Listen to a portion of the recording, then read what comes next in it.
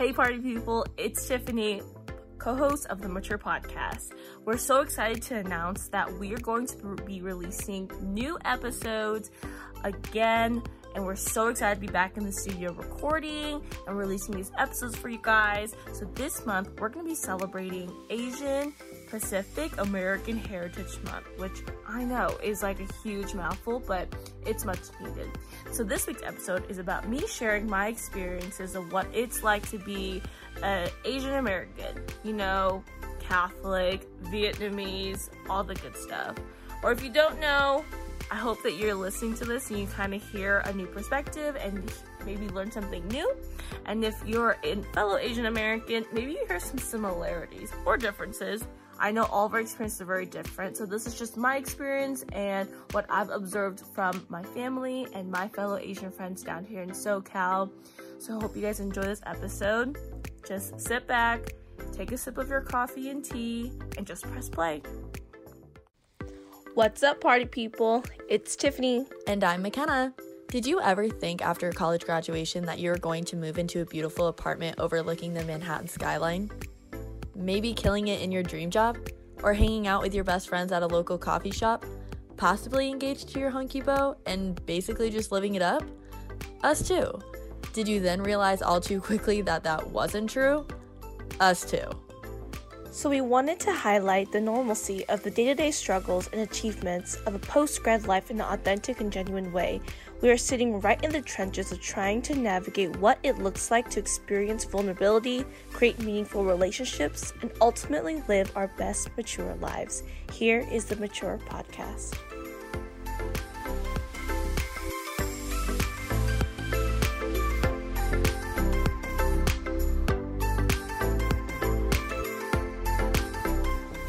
Welcome back, you guys. Hello. It is Asian American Heritage Month. Is that the full name? I think that's the full name. All I know is this month we are celebrating Asian Americans. Whoop whoop. That's me. I'm Asian American. Okay, the full term is Asian Pacific American Heritage Month. That's you. That's me. That's me. So today we are back after not recording for feels like forever. But somehow us being back recording feels very familiar. Yes, it's like second nature. I know, it's so comfortable. But I wanted to do this episode because I feel like obviously it's perfect timing. And second of all, I feel like this podcast, I feel like we pride ourselves on just like having very different perspectives of certain things. Like I think we have different value, or we have the same value, we value the same things, but the way we were brought up was just so different.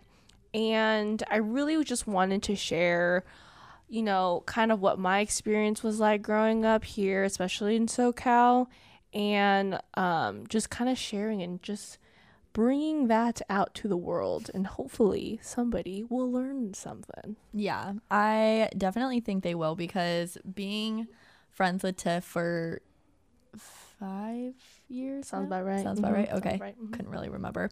For about 5 years, I've definitely learned a lot more about Asian Americans, and specifically Tiff's like Vietnamese culture. And so it was always very interesting for me. Like I feel like I'm still learning stuff, and as someone who is very white, it was good for me to like broaden my horizons about stuff like that, because I grew up like in a very sheltered kind of, especially culturally sheltered community, and a lot of that had to do with the way that I grew up. Like I grew up in a predominantly white area, and so I feel like I loved learning about Tiff's culture, and I understand her as a person way more now, knowing her dynamics and knowing all the things that included her like being brought up. Yeah. So also a big thing of like, you know, a lot of people have a lot of just like, they just have so much differences. They feel like they have so many differences, and so there comes about a lot of like disagreements and arguments and stuff. And a big part of that is because there's nothing that they feel is bringing them together. But in reality, like, yes, I was brought up like way different and we have very different stories, but like in the end, like what makes us still close to this day is the fact that we value a lot of the same things. So this was just kind of, I guess, like a very, I want this to be more of like what McKenna, I feel like, has been asking me for like so long, of like a lot of questions, not being Asian American, and kind of learning and kind of asking me in this episode. And hopefully if you're Asian American and you're listening to this, hopefully that you feel some of the pain of what it feels like to be Asian American growing up in this generation. Right. And if you're more like me, who's not Asian American, these are just some of the questions that, you know, I had asked Tiff over the years of, why is it like this? Like, why do you have to do this? Or I didn't even have to ask, and Tiff would just be like, no, you're not going to understand this, but this is how it is, and this is how my life has been like for the past 20 years. Yes. And I just said, okay. So we're kind of gonna do like an interview style. There's gonna be like a breakdown of 6 categories that we kind of focused on. So I feel like the basic way of it was talking about family. We'll talk about religion, school, friends, dating, and mental health, because we're mental health queens. So anyways, so it would be really, really hard to understand Tiff if you don't understand her family. That was the biggest thing that I learned, that I could even, I mean, if you know Tiff, or even if you know, because I have other Asian American friends, like if you know them, you know their family. Yes. Like, period. And they welcome you in with gracious arms, but it is very, very difficult to understand the full family dynamics. So I first met Tiff's like immediate family, and then I would say like less than a month later I met her extended family. Yeah, sounds about right. Like, my extended family just follows me everywhere too. So to give a little bit more context, I grew up in Southern California. I am currently 22 and I lived here my whole life in Southern California, and I live in the, if you guys are in the SoCal area, I kind of live like in the Pomona, semi close to the 626 area, and that gives kind of a little context to what that's like. And my family, my extended family, but really my family, lived in the 606 area for the longest time. And I'm the oldest of 4 siblings. Yes. I have 2 younger sisters, and then I have a baby brother who is 13 years younger than me. So really big age gap. But yeah, my family, I feel like Asian families are just, first off, they're just so big.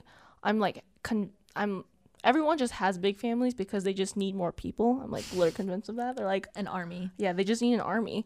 And so they're like, let me just have more children. But yeah, so then, so my family alone is 6 of us. So 4 siblings, my mom and dad, and then my extended family. So my extended family, my mom has a really big family. So she's the oldest of 6 siblings, and then each sibling has their own kids. So total of us, so if this makes it easier, my grandma, so my mom's mom, she now, as of today, has 12 grandchildren. 12 little babies, and I'm one of them. I'm the first one. I'm the first little baby. The most important. Yes, obviously. Actually, no, I'm not. So that's just the bummer out here. Whatever. But yeah, so I see my extended family every week. Like every week. I see all not all 12 of us, because one of them does not live here. So all 11 of us actually meet up every week, or at least every other week, which I feel like it's more normal than not. But I feel like my life, when I say my family, like I know other people mean their immediate family, but when I say my family, like I mean everybody, like both in like immediate and like extended family. Yes, which I feel like is something that needs to be emphasized more, because I did not understand that. And she was like, oh yeah, my aunt's coming over, and I was like, that's weird. Really. I just don't like, maybe it's because my like immediate, like my extended family doesn't really live that close to me. I mean, they live with like in hours in relative, but like I don't just have my aunt come over all the time. Yeah, no, ever. Yeah, it's like a very, and then the thing is my family too were all like pretty young, so like everyone had kids at a younger age, and so like all of us are really really young. And then my youngest aunt, she's only 4 years older than me, so it creates a very different dynamic where like we're all just kind of semi young enough to kind of understand what it's like growing up here, but then we still have like a good amount of people from the other generation who is like keeping us tied to our traditions. Right. Yeah. So with being the oldest of 4, or even the oldest of all the grandchildren, were there any specific expectations for you? 100%. Okay.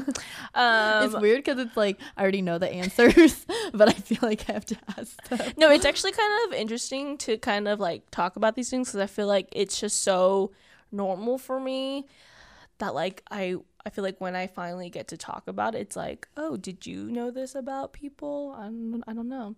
I think as the oldest, there's this like really big, I think hierarchy, if you guys didn't know, in Asian American culture is like very important. And hierarchy, when I say by that, is like it's based on age and it's based on rankings. So for example, like this is gonna sound really weird to follow me, okay? So my mom is the oldest, and so my brother, he is 9 as of right now. But then the next aunt, so she's younger than my mom, right? But her son, he's 10, so he's older than my brother, right? Technically, in the ranking, my brother has more authority than his cousin who's older than him. Does that make sense? Yeah, because your mom is older. Because my mom is older. Hold on. The only reason I know this is because Tiff has already explained to me this like 5 years ago. Yeah. So it's very confusing, but like I need to explain that because the hierarchy and the ranking is really, really important, because basically where you stand in the hierarchy kind of determines like the expectations that come out of you, the like responsibilities that come with being in that quote unquote like ranking or hierarchy, and then basically how much power you have in the family. Like that's basically what it is. Power is also a big part of it. And there's also that. I think for me though, like because I'm the oldest of not just like my family, I'm the oldest like granddaughter, which means I set precedent for like every other kid that comes after me. It's a really big responsibility, and I think it weighs a little bit more heavily than just another family who's maybe not Asian American who hasn't like older and younger, because maybe the hierarchy isn't as emphasized. But I think for me, my expectation was like I had to be very put together, I had to like do well, and I had to exceed. And there was just like I think a lot more pressure for me because I was the oldest, and because like what I do really sets precedent for the next kid. So like if I go to college, or I need to go to college so that every kid after me can see like, okay, you need to go to college, and like, or I need to do XYZ so the next kid after me can do XYZ. So there's a lot of things that comes with being the oldest. And it also, I think, kind of determined my personality of like, I had to kind of be a mediator between like my parents and then my younger siblings. I mean, yeah. And I feel like I had to be this person that's like, that was just like keeping everybody leveled. Like my little sister could be like acting up, but I never could, because I was the oldest, because I needed to make sure that I was like the example that my parents can be like, look at your older sister, she's doing great. So then they could look at me and be like, okay, like she's doing good, so I need to do good too. Right. So as the expectations kind of were like put on you, and like there's obviously pressure with that, was it harder for you to set boundaries with your family? Yes, 100%. The reason why though is because like Asian American culture, or Asian culture in general, is very collectivistic. So compared to American culture, or yeah, in the just United States culture of like it's very individualistic. It really emphasizes, you know, the individual person compared to Asian culture where it's really emphasized more on the like all of us, like the community. I feel like to explain that, for instance, like for me to go to college was like, okay, like McKenna, what college do you want to go to? And like, oh, okay, like you'll enjoy that. For Tiff, it was more like, okay, how's this going to affect the family? Exactly. Everything that I feel like every decision I make kind of, there's this like weird afterthought of like, okay, how does this affect everybody around me? Because everyone is going to be looking at me. How can I bring my experience and bring it back to the family? Everything is for the community. And if you think back in history, right, like a lot of Asian cultures were like kind of are like there's a lot of poverty and there's a lot of like villages, and so you always had to think about what was better for the village. You weren't thinking like, oh, do I eat this because I'm hungry, or do I give up a part of it so the community can share? And I feel like if you kind of take a look at that, like that's kind of how I feel like I make my decisions of like it's never just about me, and it's a lot of emphasis on like how does my decision make my family look, because image is really important. How my decisions and how the image affects my family is also really important too. So setting boundaries is like there's no boundaries. Like everything that is mine is theirs, and what is theirs is also mine. And that's great. And I think that sets, there's benefits of that, right? Like I think that sets me up to be more empathetic.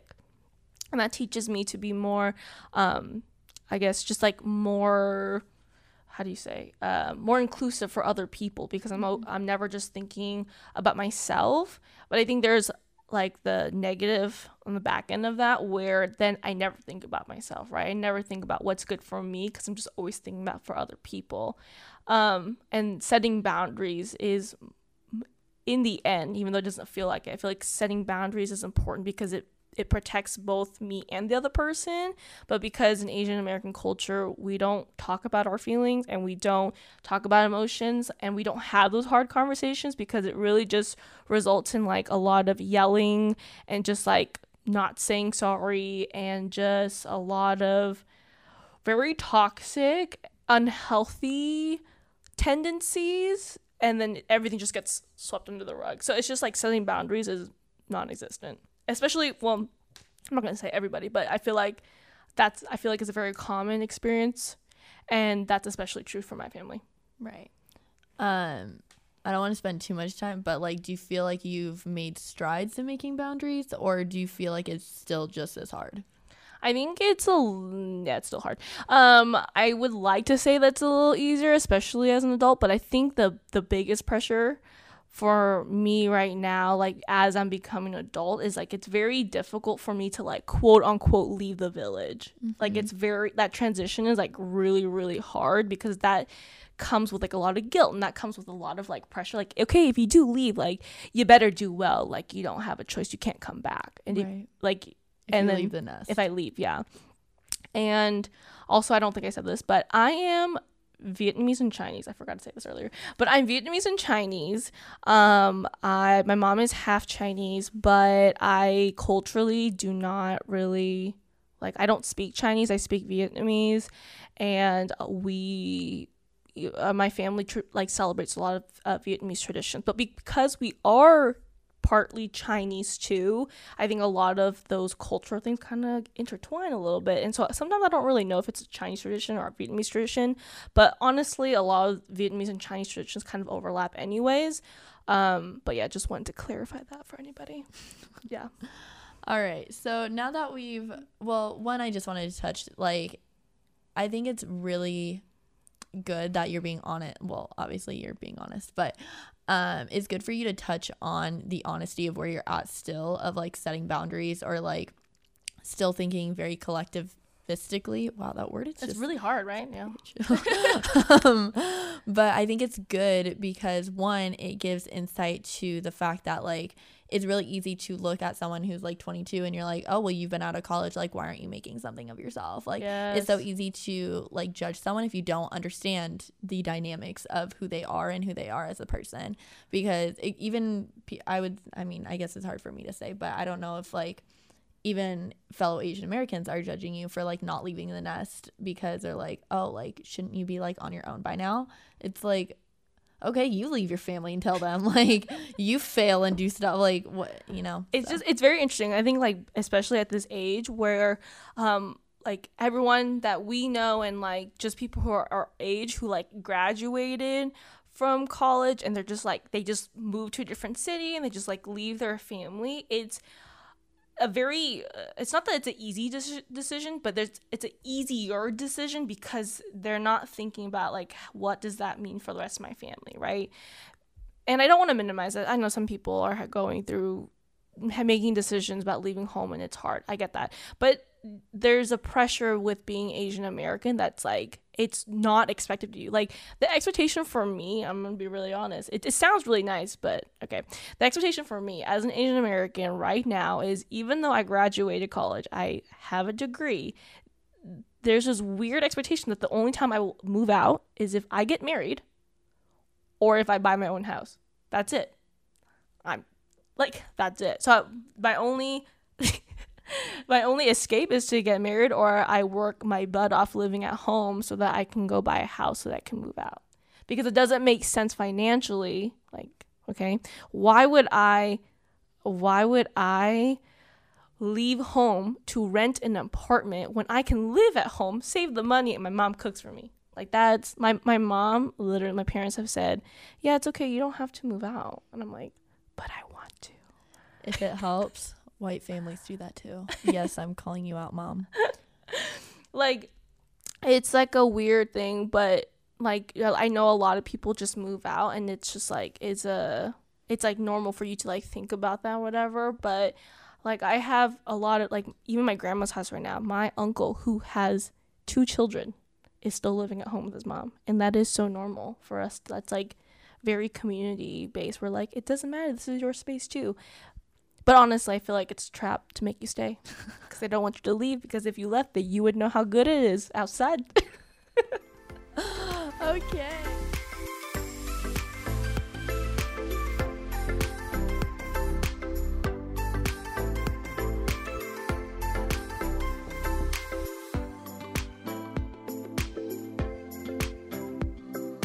Okay. So moving on from family dynamics, because honestly, it's been 5 years and Tiff still is explaining family dynamics to me. So we don't have 5 years.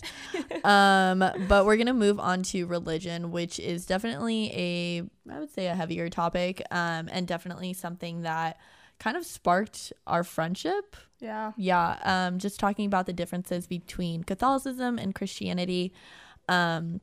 What it looked like for Tiff to grow up in like a mainly Catholicism house, but also like Buddhism. Yeah. And so why don't you take it away? Because I didn't grow up in your house. Yeah, so it's really interesting. There's a lot of Asian Americans. We typically, I feel like, there's 2, I feel like, main religion beliefs that we kind of believe in. It's mostly either like Catholicism, especially for Vietnamese Americans, and Vietnamese Americans are either Catholics or they're Buddhists. So I feel like that kind of gives a lot of context too, because our lives are also wrapped in religion too. And so in my household or in my family, I grew up Vietnamese Catholic, and it's just a little confusing because my mom was a Catholic or is a Catholic, and then my dad is a Buddhist. And they somehow got married because basically my dad converted just to marry my mom in a church so that my grandma would be happy, which is classic. Just normal Sounds things. like Big Fat Greek Wedding. If anybody has ever seen that movie, you know exactly what I'm talking about. Yeah, I've never seen the movie, but yeah. What? Yeah. Okay, that's another subject we'll talk about, but anyways. But yeah, so my even though my dad like quote unquote converted, he still does not practice Catholicism. He just did that to marry my mom in front of my grandma.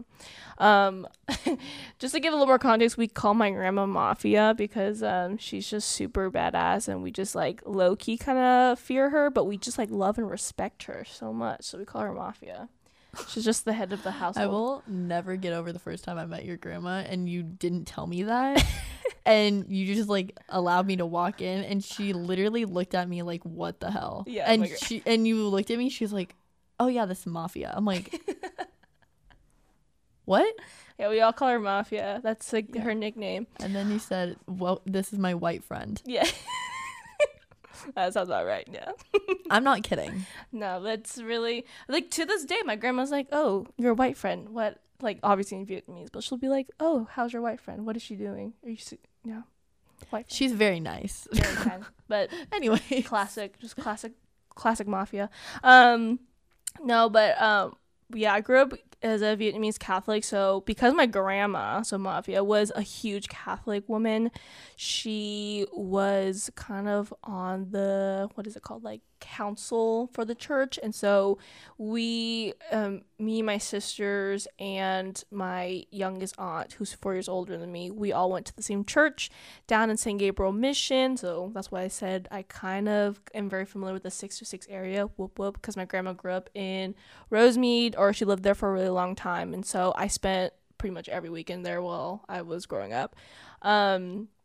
But yeah, I went to St. Gabriel Mission, and I feel like that is also another topic to talk about, because I feel like being a Catholic is already so, I think, limiting in some ways, 'cause I feel like the traditions of the religion are very, they're not up with the times, I feel like.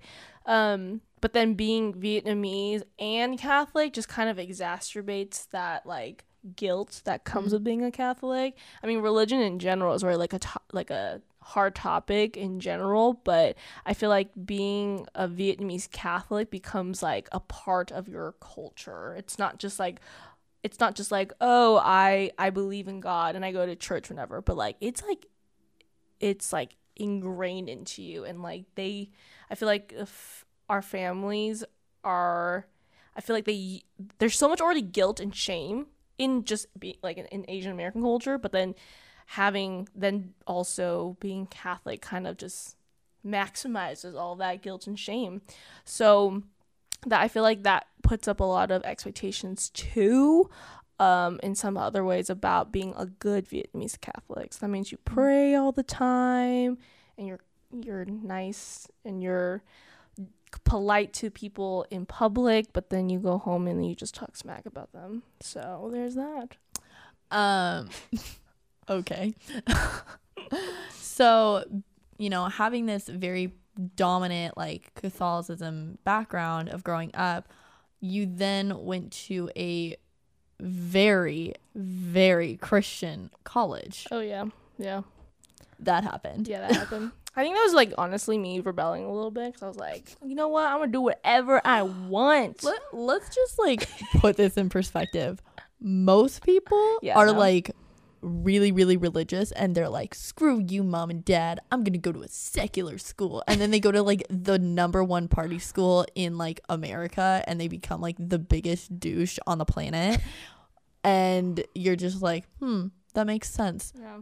Tiffany's way of rebelling was to go to a very Christian school. It was, okay, I'm not gonna lie to you, I don't think I've ever talked about this, but me telling my family that I was gonna go to a Christian school was like actually a really big deal. Like my dad like literally low-key shunned me for like months. Yeah. He was like mad at me for like choosing to go to a Christian school, and a big part of that was because he knew that school was predominantly white. It was not just me going to a Christian school, but it was also predominantly white. And so that was like very interesting, where they knew that if I went to school there, I wouldn't have other Asian people there with me to like help support that journey when I was going to college. Which is really funny, because there was like a really big there's a good amount of Asian people there. Yeah. Not saying it wasn't white, but like there was a good amount. Like, but community. they weren't Vietnamese. See, so that was like another big thing. And my dad's again my dad again was Buddhist, so him, like, when he knew, or when I told him I was going to a Christian school, he was like, oh, so you're betraying me. And I was like, wait, what? It's a big thing.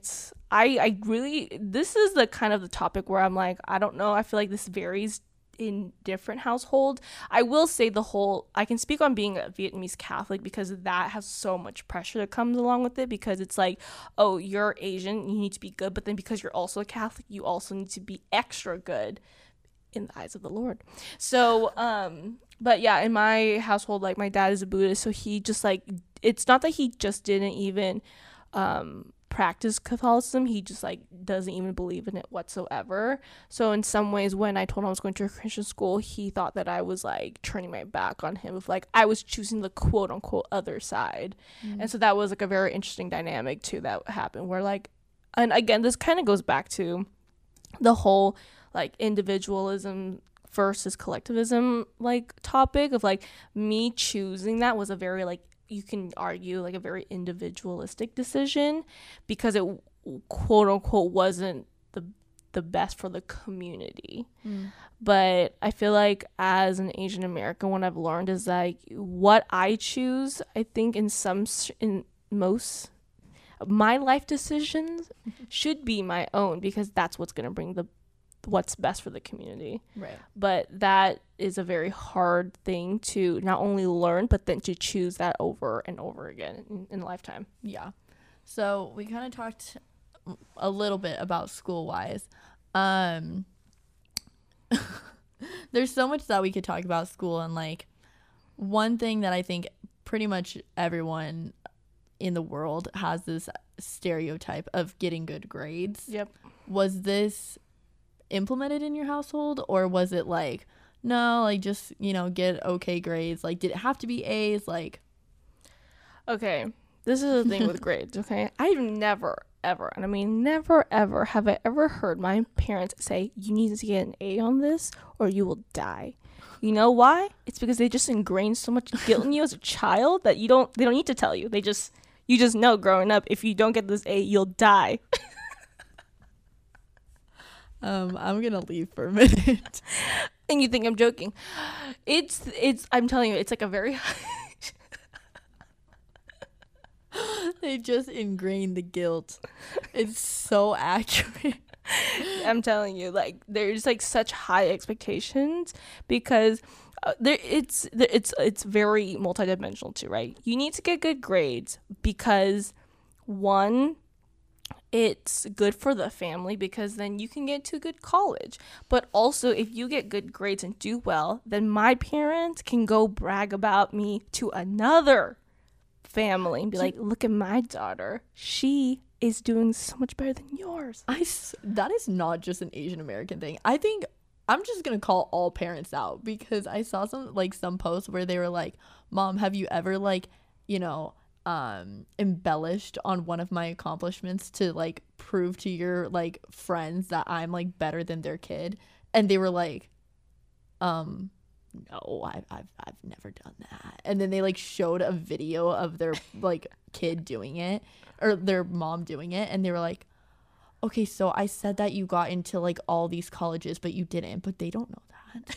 Like, I feel like that's all parents. I don't think that's all parents, because I feel like I knew a lot of people where they were just like, oh, you just do best, and they're just proud of whatever you do. You know what I mean? I love that. I think my parents would like to say that they genuinely do feel like that, but I don't think they're upset that I've accomplished some things either. Yeah, of course not. They're like, yes. But your parents have been. But like, I feel like it's the expectation, like, that has to happen. Like, it's not just in order for them to brag. Yeah, got it. It's like, it needs to happen. Like, my kid got into Harvard. Like, my kid's becoming a doctor, which none of us are doctors. So I'm sorry we failed you, parents. But I think, yeah. So there's, like, that. So it's like, it's the image part where it's like, we need to do good on the surface so that we can tell other people that we're doing good, because how you do in school reflects like the parents and, like, how they parent, right? Because I feel like that's also another thing to talk about, of the way I act in this world is strictly how other parents will judge my parents. So it's not that they judge me, they'll judge my parents. So like I've heard so many times of like, oh yeah, did you hear Johnny wasn't doing good? Yeah, his parent, like I've heard like okay, this is a conversation I've heard where like someone will comment, oh yeah, Johnny didn't do well in school, he got kicked out, whatever. And then if it's followed up by, oh yeah, it's because that mom, she's fucked up in the head. Like just shit like that. You just hear stuff like what a kid does in an Asian American household is what is it's a reflection of the parent and how they parented that child. Wow. So that's why we also have to do well. So it's like not just about bragging, but it's like, oh, look at me, my kid did well, that means I did well. So it's like they can brag off to other parents. So getting good grades is like it's not an option. Like you have to get good grades, and then you have to do so many other things on top of that. And again, I don't think I've ever heard my parents say you need to get all A's. I'm just telling you, it was so ingrained in us that you have to do well or else you will die. It's not done with you. But it's also the other thing too of like because so many of our parents are immigrants, it's the fastest way to flip that the generational like poverty, right? Like if you're, so they themselves, like my parents were like immigrants that come, they themselves probably couldn't, they have a lot of things going against them because they couldn't speak English, or maybe they came into America when it was like really late, and so they had to reestablish their whole lives here again. But if they can nurture their child to do well and to do well in school and to go to a good school, to get a good job, to make more money, then like that's the fastest way for them to reverse that, so then the generations to come won't be suffering in financial like issues too. Interesting. Yeah. So we talked a little bit about like college and going to a Christian university. Was there an expectation to have a certain major or to pursue a certain career, or even go to a specific college to, what's the word? Pursue that career? Yeah. Like, was there any of that? Yeah. So obviously so everyone knows that if you're an Asian, you're either going to be a doctor, you're going to be an engineer, and maybe do business. That's like a third maybe, a hard maybe. But basically doctor, engineer, anything within like the healthcare system, engineer and doctor. Everything else, all the arts, out the window. Don't even think about it. You are that's I feel like that's the expectation. I feel like in Asian American culture, because again, like if you study that in school and you pursue those career choices, it's the fastest way for the family the generational poverty to be reversed, right? Because so many people came here with nothing when they first moved here to America. And so if you can just invest your kid who can become a doctor or who can become an engineer, they make a frick ton of money here in America, then the parents can also benefit off of that money, and then also generations to come will benefit off of that money, because then they can sustain a living for themselves and whatever. And I think with just the history of Vietnamese Americans, at least here in America, they've only been in America since the war. So that was like mid 70s, I believe, when the big migration came, the first one at least. And so we've only like as a huge community trying to establish ourselves for 50 years? Am I calculating that wrong? Yeah. 40-ish. Whatever, good amount, a couple of decades, but it's still something I think that we're all Asian Americans, especially in my generation, we're like kind of distance off. We're like, we ourselves, some of us, not all of us, but some of us did experience that, most of us didn't. And so we're trying to pay respects to our family members that did have that hard transition over here in America, not just like mentally and emotionally, but like the physical aspects of like coming here by boat or like whatever. It's a lot of that trauma gets, I think, passed down a lot. So I think there's a lot of fear that gets passed down because of the experiences of the previous generation. But for the modern Asian American, I think for us, our biggest battle isn't, oh, should I leave my country so I can survive? It's what like the question is like what's gonna help me survive here in America? Do I please my parents or do I please myself? And that's gonna, I feel like that's one of the bigger battles for like people our age. Yeah, definitely.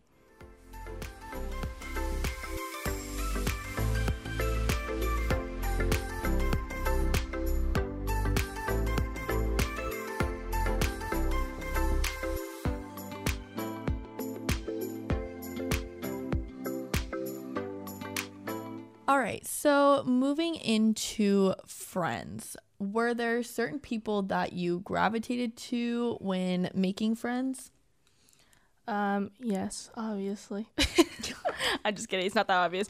I grew up in a more predominantly also white community growing up, not just in college, but when I was growing up. And my parents did that on purpose because we lived in a pretty low income area, and they were smart enough to kind of find that in between where like we technically live in the city that we did, where so I can go to school, so I can qualify to go to school in a nicer area, but it was like off on the edge. So the people I lived with technically were in a not nicer area. So because of that, when I went to school, it's predominantly mostly white people, but then when I go home, it was predominantly, you know, Hispanics and black people, and then also other Asians. So I think naturally as I was growing up, because that's who I like played with at home, that's kind of who I gravitated towards when I went to school. Because I know you know, when you're in elementary school and like, you know, Adam invites you to his birthday party, and then the whole class is invited, and then the class goes, right? Yeah, no, I never went to any of that. So I could never be friends with Adam because I never went to his birthday parties. So it was like, yeah, we like see each other in class and we play at recess or whatever, but like realistically, the only people I would hang out with were people who were I either lived with or like I was familiar with them, and most likely there were people who were Asian, most likely. But even then, it's like kind of hard to come by. So when I was in high school, there was a little bit more Asians just because there's more people going to school there. I went to a pretty big high school. We had about like 700, 800 people in my graduating class, so it's a decent sized school, and because of that, there was a little bit more, I guess, a little bit bigger Asian community there. And so even when I was in high school, I still tried, or I didn't try to, I don't think I intentionally was like seeking only Asian people, but I think it just was easier to find people who understood that life at home, because there were so many people who, again, were just predominantly white or just like other races who just didn't understand what it was like to have like Asian parents. And you know, when you're in high school, you just go for what's familiar, what you're used to. So for me, I think I gravitated towards Asian Americans, obviously, because I'm also Asian American. But there's also this weird expectation too of like you have to hang out with your own people because we need to stand together and we need to, you know, make sure that we stay strong so that we don't get, like, our culture doesn't get wiped away or whatever. There's a lot of reasons, but I feel like naturally that's just kind of what you gravitate towards what you're familiar with. Yeah. So why do you feel like it's important to like seek out diversity now? I think, okay, so then the thing is, I'm obviously not Asian American. Yeah, well, the thing is I was like kind of lucky too, where like throughout my whole childhood, like on top of hanging out with Asians, I hung out with a lot of Hispanics, and so like because again, that's like what I was familiar with, what I was living in, and so for me, like even though I hung out with people who weren't Asian, I didn't really hang out with white people. And it's not because of this like racist thing of like, oh my gosh, white people, but like I think it's just it wasn't familiar to me because I didn't grow up in where I lived was not predominantly white. Where I went to school was, but where I lived was not. And so for me, I felt like I never really got an experience with a white person where like I really understood where they're coming from, because our cultures are so different. And I think it wasn't until I came to college and we hung out where I was like, oh, okay, like they're pretty cool. But even in the beginning, it wasn't like I was like, oh my gosh, like I'm purposely not trying to find white friends, or now I recognize, oh, I need white friends, so I'm gonna go seek out white friends. Like, I think for me, just my personality, I just go with whatever I feel like feels comfortable with me, and like what I'm not going to try to push something. I'm also not going to try to like push it away and avoid it either, especially when it comes to friendships. And I think the way we became friends was really organic, so I felt like it was a lot more comfortable for me. But even in the beginning, it was kind of hard because I felt like it was really hard to see where you were coming from, and I think in the reverse of like it was really hard for you to see where I was coming from too, of like the way we grew up is just so different, and a big part of that is because of our culture. And so I think as an Asian American, I think with the white community, they always say like they need to be diverse. Like we also, as people of color, are representing, or just being people who are not white, like we also need to open arms to those who can just like provide perspective too. And I think that's really important because it teaches you that your perspective is not just yours, on both ends, on both parties. And I think for me, it's taught me a lot of like, okay, I can actually balance holding on to my cultural values and traditions while also trying to figure out what it means for me to live in America. Because I can't ignore white people forever. Like it's not realistic. Like we have to figure out a way to live together, right? And so for me, like it's important for me to find that balance. And I feel like I'm just lucky in the sense of like I found good people in general, not just mentioning like race, but just in general good people who can like help me find that balance, whether they are Asian or not. Does that make sense? Yeah, absolutely.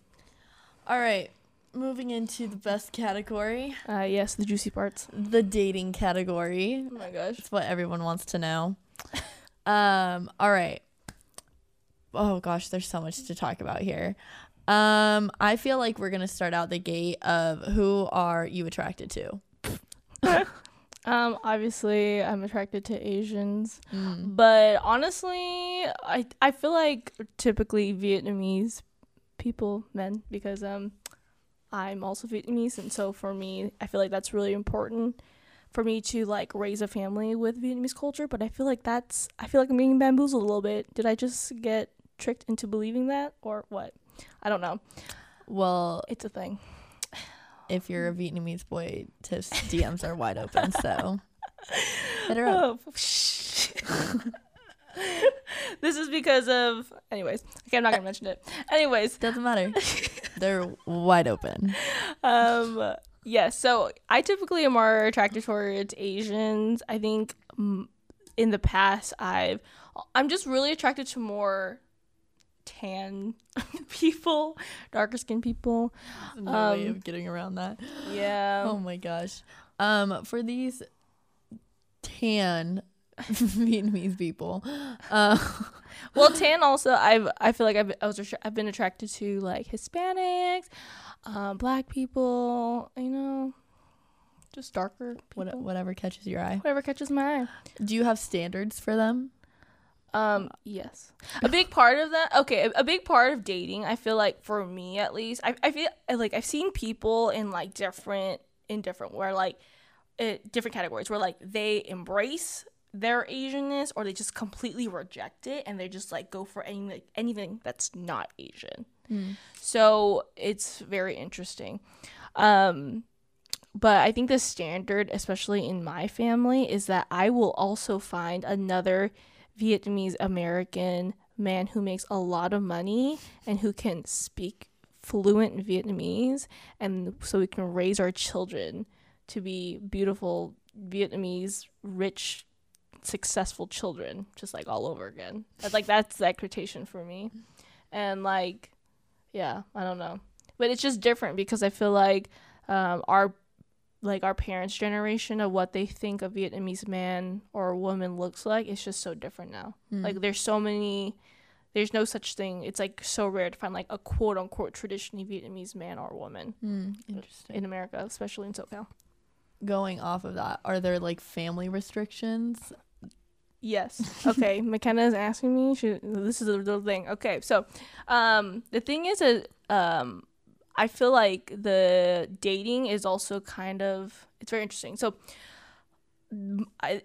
because we live in America and there's a lot of prejudice, racism, whatever, I feel like somehow that kind of gets translated in like the Asian community too, where like Asian people can view Black people as like quote unquote not good enough, and that also applies equally to Hispanics and even white people, where like we just want to keep the Asian blood with like, we just want to keep that. We don't want to dilute it, I guess, in like other races. So like in high school, I was how do I say this? I was like interested in this guy, and he was both Black and Vietnamese. So he was pretty dark, and we went to multiple dances together because we were kind of interested in each other.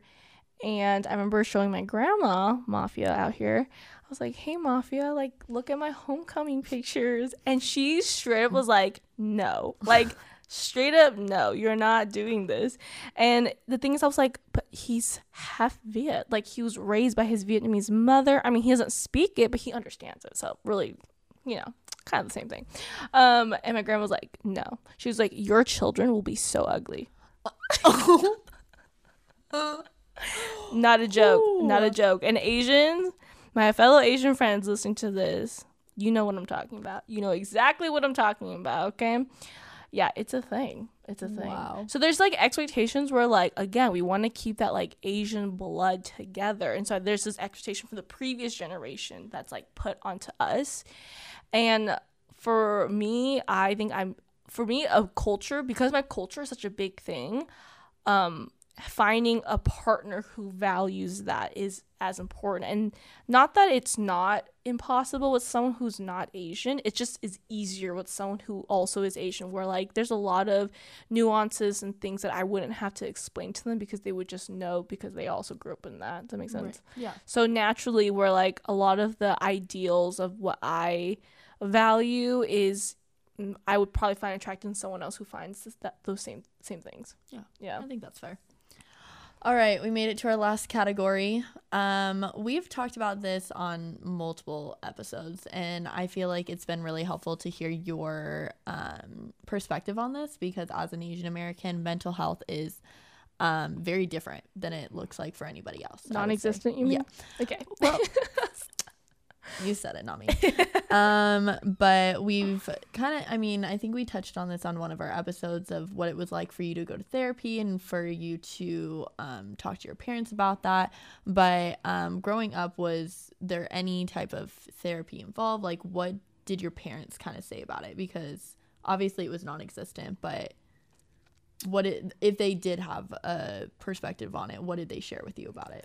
I felt like when it comes to mental health, I think it's a conversation more about like you are self-sufficient enough to figure everything out on your own, right? Like if you're hurting or you have anxiety or you're like, you have the power within yourself to change anything, and you don't need anyone's help. And so I think emotion and like affection is just a very different thing in Asian American culture, because we have none of that. I think I don't know if you guys have heard this, but there's always a joke of like, oh yeah, Asian parents don't say I love you. And it's like a true thing. Like Asian parents don't ever like explicitly say I love you to their children. I don't know why. I really can't explain it. I think they're just afraid. I don't know. But because of that, I feel like that sets precedent for like just talking about any emotion. So mental health in general is just a very taboo topic, and if you express too many emotions, like your feelings, and not just like, oh, I'm angry, but like, oh, and he said this and that made me feel this way. Like, you are deemed as weak. And so you don't want to seem weak in front of your family members because they don't share the same view as you. So then you would get exiled out of the community, and that is the last thing you want to do, because again, you want to be a part of the community because that's what you think about. You think about what it's like, what your role is in the family. You don't want to tarnish that by being quote unquote weak. So even when we were younger, like, we were never taught, like, well, how does that make you feel? Like, that was never a question that was asked. And I feel like this generation, like my brother, like, it's very interesting to see him grow up, because he grows up in such a different world, and just like, I think his upbringing is just so different too, of the way schools have been teaching him. I think schools also play a big impact on that, because they're also more aware, and the way my brother reacts to certain things was not necessarily, like, was literally so different from the way we would react to certain things, because he is a lot more aware, because that's what they teach in school. But because just because they're teaching that in school doesn't mean my parents are automatically, or like our generation, the previous generation, is like magically more informed. It's still the expectation, like, you just keep your emotions in check and don't let them get too wild, because you have control over that. So if you're feeling that way, just shove it shove it somewhere, just not here. Just don't let me see it. Yeah. So from coming with that ideal and that kind of ingrained in you, how do you get from that to being now, I would say, like, somewhat of a mental health advocate? Yeah, you see, honestly, I don't really know. I think a big part of it is I'm naturally a very curious person. So, like, when I'm really interested in something, like, I really want to know more about it. And I think that there was a lot of emotion suppressed. And I feel like I guess now advocating for mental health was a part of me figuring out who I am and what's important to me. And I feel like in some ways, like, going to school with predominantly white, like, school kind of helped with that, of like, hey, it's okay for you to like feel this way. Although sometimes, honestly, or before too, and even now, sometimes I feel like weird. It feels like a not a very natural thing. I feel like I have to push back on that ideal a lot, of like, hey, actually your feelings are okay. But I think there's a really big interest in it for me, because there's so much lack of that in what I grew up and what I see in my life and my family, that like there's also no way for me to process all this, the dysfunction in my family and the culture, and that clash between living in that culture but living in an individualistic society. I feel like there's no way for me to comprehend that without learning about mental health. I feel like that's, in my head, that's the bridge for me to understand, hey, it's like, this is how you grew up, but like, this is how things actually are here. And I need to be able to discuss that in a very healthy way. So yeah, and I think for me, again, it comes back to like, because I'm the oldest, I have to set precedent for the rest of the kids in my family. So if I can stop that, like, not to say that the Asian culture is bad, and I am also not saying that like individualism is also bad, but I think there has to be a balance. And I think our generation is in that middle where we're going to decide what's going to happen for the next generation. And so, again, it's not the same battle as the previous one, but my generation is going to be about setting the precedent for the next one of like, hey, are we going to include mental health in the next generation? Like, is that going to be a thing? Because if we don't do it now, like, it's not going to ever happen. So I want to be a good example still of like, for all the babies in my family, for my siblings, of what it looks like to have both balance of like, you can still hold on to your traditions and your values of what you look like and like what your family's told you to be, but you can also still be your own person and find joy in that too. And it doesn't have to be this like pick one. You can have a balance of that. Definitely. Yeah. Well, thank you for skimming the very thin surface level of what being and growing up Asian American is. Whoop whoop. There is so much underneath that we weren't even able to get into because it would be forever, so long. But yeah, I hope you guys enjoyed listening to this. If you are in any way relating to any of that, please hit me up in the DMs, because seriously, it's so fun to be like, oh my gosh, and yeah, this and not that. And it's just kind of fun to just talk about it and kind of reflect on that tension between being Asian American, but also, or being Asian and American, you know, kind of that balance. Definitely. Yeah. If you guys liked this amazing episode, which if you didn't, honestly, I don't want to hear about it.